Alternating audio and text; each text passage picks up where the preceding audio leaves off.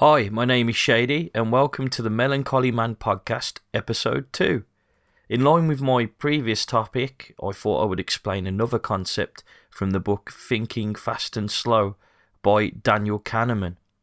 I felt it was such an abstract idea that it would require its own episode, really.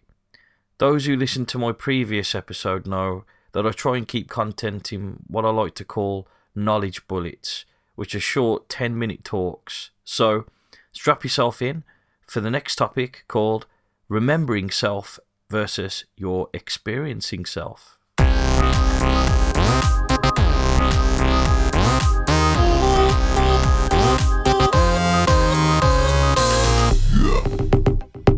set up this idea, I want to start with an experiment Kahneman conducted called When More Pain is Preferred to Less, published in 1993 by the American Psychological Society. In this experiment, there were two conditions.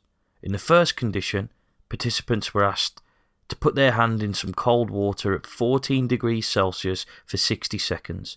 It's been described as unpleasant but tolerable. In the second condition, participants were asked to put their hand in some cold water again, but this time, instead of taking their hand out of the water, they would raise the temperature slightly to 15 degrees and keep their hand in there for longer.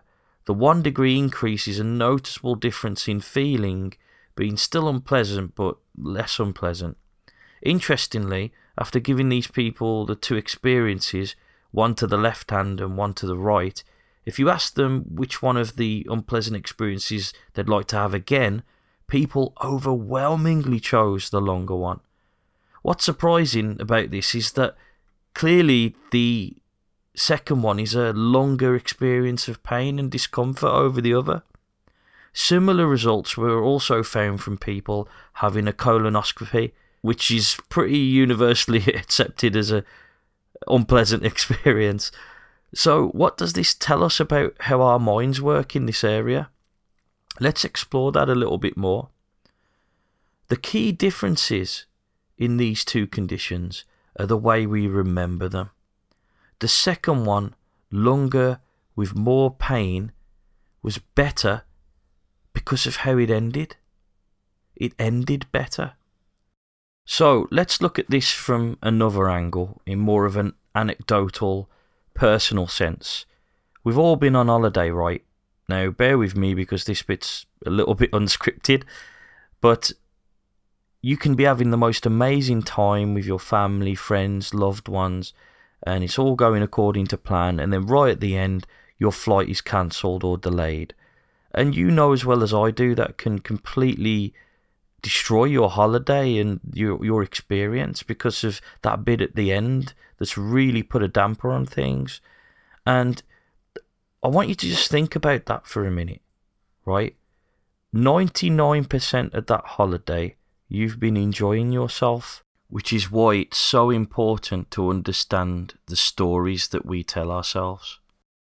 So you might ask what I mean when I use the word story to describe this situation.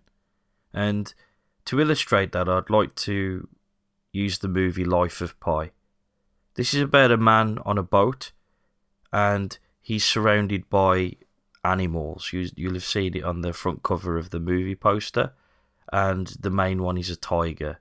And I'll try not to spoil it too much if you haven't seen it, but I hope that you get the premise of it, and I highly recommend it, by the way.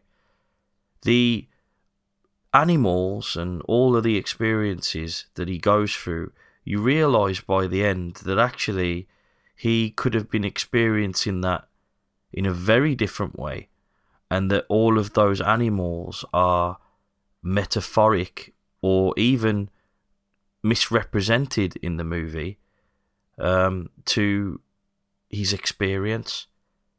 And it's a really thought-provoking moment where you question the experience that he's had, and did that really happen? How did that happen? Or whatever.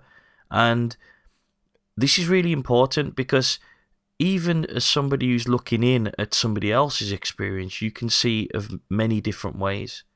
And the same applies to your own life too. You can be that person in the boat looking at things through multiple lenses. And you can make that decision, just like at the end of Life of Pi, you can make that decision about how that looks. It can either be one of the biggest challenges of your life, where you've grown and learnt and transcended your pain, or you can be the person who's in the rawest of situations with no hope, no will to survive, no way out. That is very much up to you. I hope you've enjoyed today's episode, and if you have and you think somebody else could get value from it, please share it with them. I would really appreciate that. And review it on iTunes, which it's now published on, thankfully. I encourage any listeners to always feel free to email me with feedback, ideas, questions, or just to say hello at me@shadycarrier.com. That's SHADIECARRIER.com. So what are you waiting for? Get out there, learn something new, and share it with the world. This is Melancholy Man. Until next time.